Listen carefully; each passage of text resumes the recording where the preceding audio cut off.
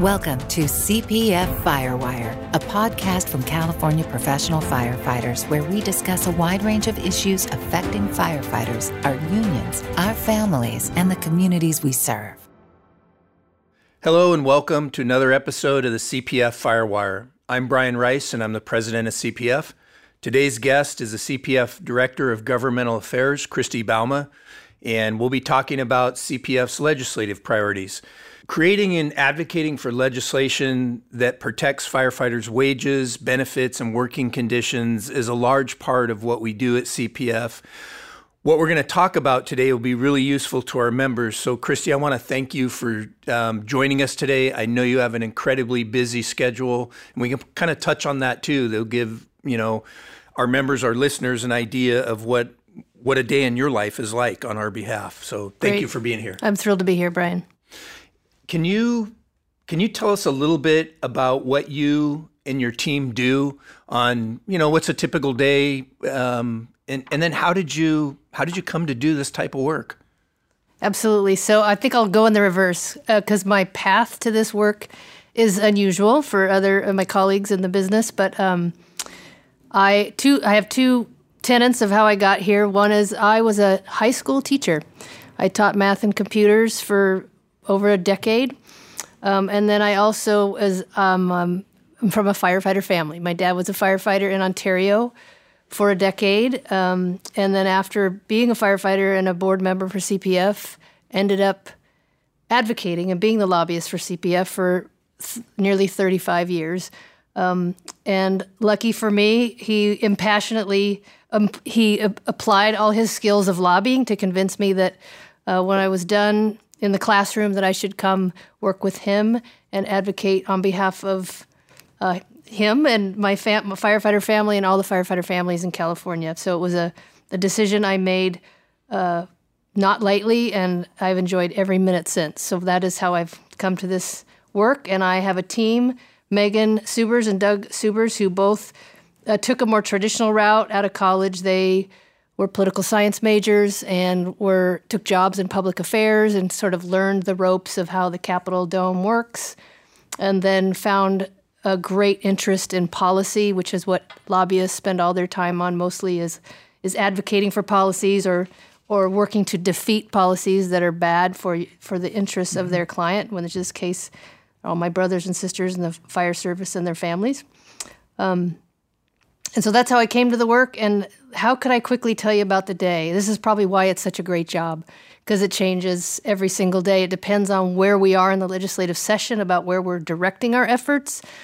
Sometimes it's research and writing bill language and trying to develop coalitions around those bills and talking to members about what's happening in their local jurisdictions that this bill could help, or if it hurts. And so there's a lot of research and planning. And then there's trying to move that issue through the legislature. And then you're talking. Some days I come home, I'm tired of hearing myself talk, because you do it in little segments. There's 120 legislators that you have to get to at some point or at multiple points during the process.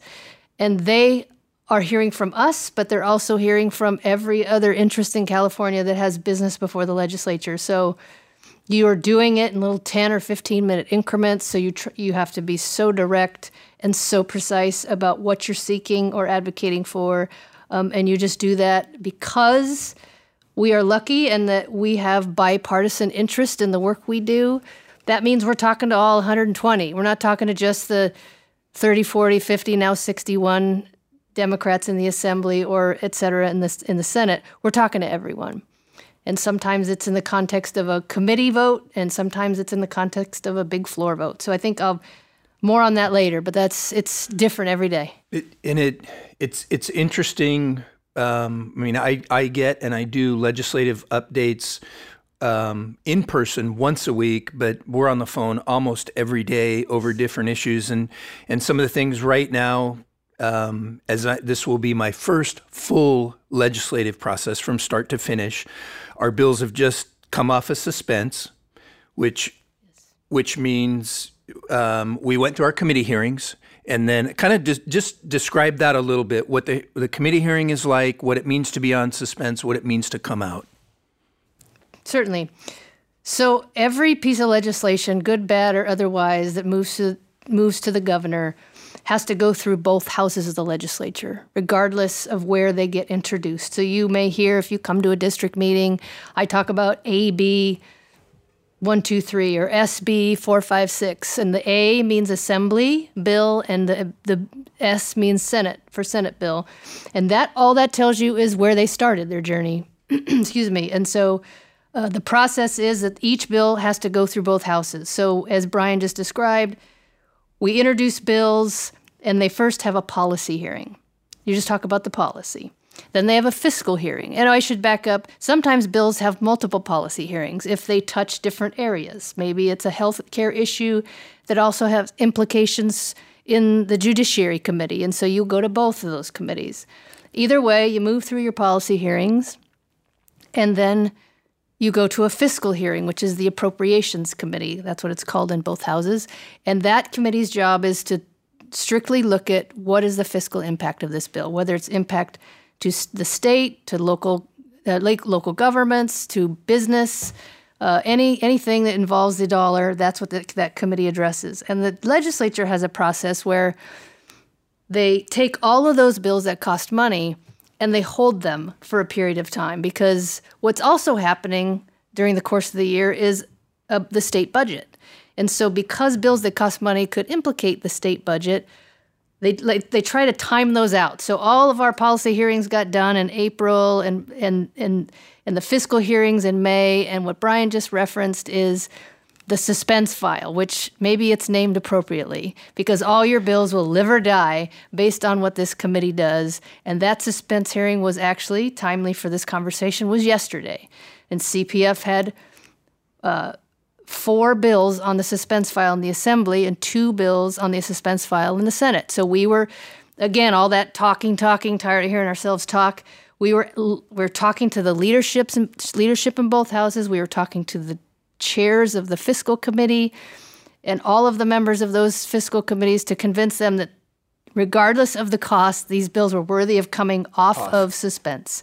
And so that is like a term of art in the building, the suspense file, and then coming off of suspense is a good thing, because that means they are reported from the fiscal committee to the floor of each house that they started. So then they'll be sitting on the floor, and the next 2 weeks we're going to be spending talking to every single member of the legislature who hasn't already voted on this issue about these bills to make sure they'll support them. And maybe even ones who already have, because as you may have heard in some of our updates, either online or through district meetings, these bills change. They get amended. You're always negotiating with all the various interests that are paying attention to what you're doing. And so you may have to go back, talk to a senator again, because the bill has changed substantially since they last saw it in committee. So a lot of walking, a lot of talking. And then just to close, I would say then that flips. And once they get all the way through the first house, they go to the second house, and the process starts over. Policy, fiscal, floor.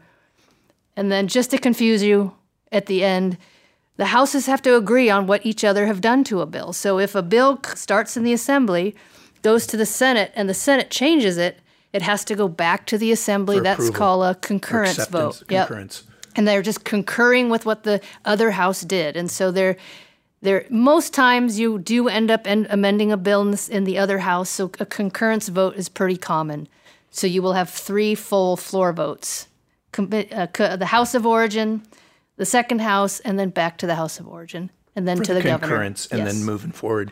And what's interesting to me in this process, and that's really what I want our listeners and our members to know, it is incredibly fluid and dynamic. And that even as Christy was describing, each of those processes, the hearing process as a committee, suspense, and then the floor hearings and back and forth, there is continual discussion from our ledge team to legislators or legislative staffers.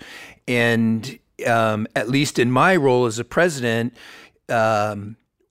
whether it's an urgent phone call for backup information on a certain position or a text message if a phone call can't be made because of the situation, it it has really been fascinating to me to be a part of that work. It's very fast-paced, and one of the things that I learned, and I always knew this, but as a local union president, City Hall and the County Board of Soups is far different than the state capitol. And one of the things that I learned, Christy, from you and your team, words matter. And at times our members are up here testifying, and the words matter, and the bullet points that we provide our members to stay right on track of those bullets. It just didn't dawn on me how important it is that what comes out of your mouth and the way that it does and the attitude, it all weighs in. And it can weigh in our success, or it can weigh in a negative way against us. That's absolutely true. Words are so significant. And sometimes it's just about the fact that we understand the backstory of how this bill is arrived at this committee, or how a particular senator is viewing this bill through the lens of what's happening at home in their district, or some other political dynamic that's happening at home that would impact their judgment on a policy, because that sort of thing is inseparable, the legislative and the political. And so when we try to provide talking points, we will offer, bring your passionate story, your local story about how this impacts you, but also, we certainly will have some lines to stay within sometimes, because we don't want to trigger more harm than good when we bring you up here, because we understand some of those underlying biases that we want to empower you to, help us move something forward. So it's a fascinating process. Let's talk about some of our priority bills for this latest legislative session, and start out with the behavioral health package, SB 542 and AB 1116. And can you talk about those bills and where they are in the process? Absolutely. So I will start with AB 1116 because it's more of a prevention side measure, and then SB 542, which is more response to a health need that results from all of the traumatic experiences that our members are exposed to every day. So AB 1116 was a bill you've heard about, because we actually did it last year and unsuccessfully did not secure a signature. So it's been reintroduced, and that is a bill that establishes a statewide model for peer support training programs in California for firefighters specifically. And what is also significant about this bill is that it creates a privilege of confidentiality in the law, so that any communications that would occur between a peer supporter and a firefighter are protected by confidentiality, with all of the expected exemptions that, needing to break the confidentiality to prevent bodily harm or commission of a crime. But for the most part, a peer support program, as I'm sure every member could profess to me, is only valid and helpful when the members know they can have a confidential conversation with their peer. So that bill, very significantly, is sitting on the floor of the Assembly. So it was just passed off suspense yesterday. It had a mild cost to the state, so we had to wait, and it did come out. So sometime this week, it'll be subject to a floor vote. Once it passes the floor, it'll go to the Senate. The Senate Bill 542 is our post-traumatic stress injury presumption bill. And that policy is always of great controversy in the legislature. There are lots of interests who believe that a presumption in workers' comp, which essentially just means if you have that disease or injury, it's presumed that your job caused it. All it does is shift the burden of proof from the member suffering to the employer to demonstrate that it wasn't your job, which the hope and aspiration of a presumption is then it gets you into the system and into treatment faster. That's the whole goal. Now, I'm not going to kid you all listening. Employers will do as their insurers and third-party administrators advise them, and often you still may experience an initial denial. They have 90 days to make that decision, and many of them wait the whole 90 days. So I would just say it's a helpful tool. It's not a be-all, end-all, but so significant for our membership.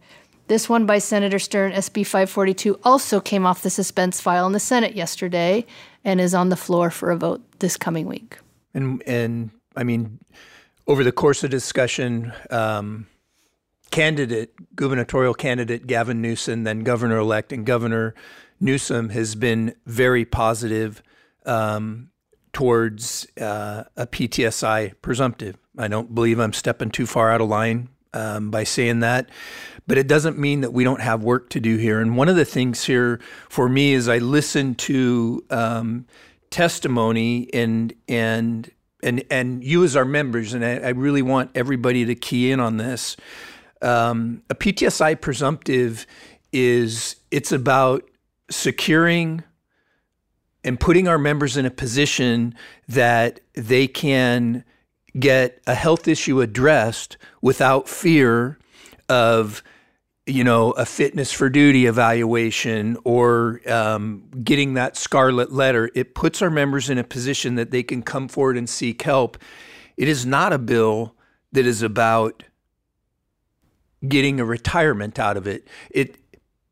Post-traumatic stress injury, you can heal from it. And I think as we move forward and you as our members have an ability to talk with your local legislators about this, you really need to key in that it is the healing from this injury. It's not, you can heal from it. And that's really, unfortunately, the other side of this is there's probably going to be some instances where we're going to have retirements over it because the injury is so crippling. But that's a small piece of this. What it really is it's coming out of the shadows, like we've been saying. It's a recognition of mental health issues that firefighters suffer. Absolutely, absolutely true. And I just maybe tee off a little bit on your comment about a lot of work to do. This governor did make a commitment. It was, I don't know if you've ever heard the expression, that was candidate Gavin Newsom, and now you're talking to Governor Gavin Newsom. And that is a dynamic. It is not any criticism. It is just that he now, as the leader of California, has to balance so many things in policy and in fiscal matters. And so we do have to do our homework and make the case to him that this is the right policy now that he is our sitting governor. And so that is what we will continue to do as we advocate for this bill moving forward. Yeah, even our governor has a job to do, and that is not just to govern, but to look out and do the best possible for every citizen in California. And he has his own diligence to do. It's positive that we have a governor that recognizes behavioral health is important and recognizes post-traumatic stress injury. Now we do the work, and let's get it there, and we'll bring it home. And Brian, I might add too. I just note when these bills get heard in policy committee, that is a more focused discussion with more attention. And so we were quite honored to have Rex Pritchard from Local 372 come up and testify on that bill. I tell your stories with great passion and love because it comes from my heart. But you tell your stories like no other. And so we were very honored to have Rex come up and speak to this issue and his role on the Behavioral Health Task Force and awareness of this issue in the fire service. And then also we had former Kern County President Derek Robinson come up and tell his story for SB 542. There wasn't a dry eye in that committee room that day, and there was no scenario where a legislator could find a way to do anything other than support that bill that day. That's how significant your participation in this process is to the success of these policies. So I just wanted to make that point. I agree. It was tough.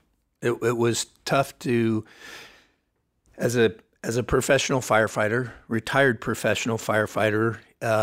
It was hard to your peers, and they put it out there when they didn't have to. It just brought that much more meaning to the work that we get to do on behalf of the members of the CPF. Switching gears a little bit, another bill I'd like to talk about, community paramedicine, AB 1544. We recently had one of our members, Patrick Corderer from Alameda County Firefighters, Local 55, come up and testify in support at the Capitol. And we're going to take a listen to his testimony. So we'll take a short pause and listen to that. Once again, my name is Patrick Corderer. I'm from the city of Alameda. We have run a community paramedic program for the better part of 4 years now. In the interest of time, and since my third grade teacher called me loquacious on my report card, I will simply say that the community paramedic program and the ones that we've run and also the ones that have been run throughout the state, they're a proactive way of dealing with a lot of the issues that we see out on the streets every day. The people that we help are often the most vulnerable in our society, people that don't have a network of resources. If any of you have had family members, friends who have been in the healthcare system for any kind of treatment, you understand that the system is not set up to get people 100% when they're released. Oftentimes, it's just to get them healthy enough to get out of the door and continue treatment at home. Where our program comes in is to basically fill gaps that exist in the system as it currently faces us. We do not replicate services. We're not trying to be nurses. We're simply using our trusted positions to effectively treat people in our communities that would oftentimes go untreated otherwise. Sometimes it's as simple as just making a phone call and making sure that someone's got a medication on hand, or if they need to get it, that we can go pick it up for them. Other times it's as simple as calling the home health agencies that people had assigned to them on their way out of the hospital and finding out when they're going to start the services, because sometimes something as simple as a form not being signed properly stops the entire process. So someone's discharged home and they don't get any follow-up care because someone didn't fill out a form properly or it wasn't received properly. So again, in the interest of time, I appreciate you having me here today. The program does work. The data shows it. UCSF is happy to provide it on behalf of the programs that were run throughout the state. And I thank you for your time today. So community paramedicine, I think most of us know what it's about. Alternative transport is a big piece of that discussion, whether it's a behavior or a mental health facility, a step-down clinic situation as opposed to an ER or a sobering center or a treatment facility. And Christy, can we talk about a little bit, have you explain to listeners, not just what the bill does, but where it is in the process? And really what I want our listeners to hear is kind of that conversation that you have with the legislators to bring them a full understanding of, or a fuller understanding of what community paramedicine is. Certainly. So I'll pick and choose here in the order. In the process, the bill is also was on the suspense file and just got voted off the suspense file yesterday, so it will be ready for a floor vote next week in the Assembly. And as Brian described, this basically authorizes paramedics to work in an expanded role, to do various things in the community to help really relieve pressures in our emergency response and healthcare system, whether it is what Patrick talked about and doing post-discharge follow-up in the short term, or if it's authorizing paramedics to transport a patient somewhere other than the emergency room. I know you could all tell us stories about patients that you encounter frequently that aren't suffering from a crisis that can be well served in an emergency department. And so this bill has been tested through pilots that exist now. That's why Alameda City is participating and can do this now without a bill. But they will all stop if these pilots don't get authorized statewide. So that is the point of having a piece of legislation to authorize that. We all know this. Community paramedicine, it's an outstanding program, and it truly is going to help the community. This one, there's no sure thing on any of our bills, but this one, I'd ask everybody, if you're a member of CPF, keep in tune and stay informed on community paramedicine, because it's going to be a lift. But on the back side of it, it's going to position firefighter paramedics and firefighter EMTs to better serve their communities, to offer more appropriate treatment and transport, and potentially ease some of the burden on the hospital emergency room. So this is a bill, for me, I really want our members to pay attention to. Any other bills that you think our members should watch? They should watch them all, but... Right. So actually, Brian said something that triggered an important point on this bill that I should mention. There are plenty of groups that want to authorize community paramedicine in California for various reasons, to cut costs, to draw attention away from hospitals and the overcrowding they have in their emergency rooms. The reason, I would say, for your membership in CPF and your participation in the legislative process is that CPF then can be the sponsor of a bill, which means the bill is written with the mind of firefighters in the field. And so this bill says fire departments should have the first right of refusal to provide this service. That doesn't exist in any of the other plans of any of these other interest groups that want to authorize these programs. They want to do it on the cheap. They want to hire a private ambulance company to do it. They want to do it for profit. They want to do it for profit, so not for patient care. And what I'm going to quote President Rice, who's quoted others who have recounted this statement: EMS is a service, not an industry. So this is a service bill. And by having the political power to sponsor legislation, as CPF does, that's how we can write things to our advantage to better equip you to do this service for your communities. So thank you for that, Brian. Well said. Thanks, Christy. Sure. And then I think the other bill, again, you can check the website for other things we're working on, but we're working on a bill related to EMS dispatch. So we are trying to, on the same theme, prevent decisions from being contracted out to providers who are just paying attention to their bottom line. I think that's a shortcut. It's SB 438, and I'll let that be a teaser and say you should check out what we're doing. It's a great controversy, so we probably, if you haven't heard from us on this one already, you will, because we need these stories told about the harm of contracting out this work. We recently had our legislative conference where firefighters from locals across the state came together to learn about our legislative priorities and advocate for these bills at the state capitol.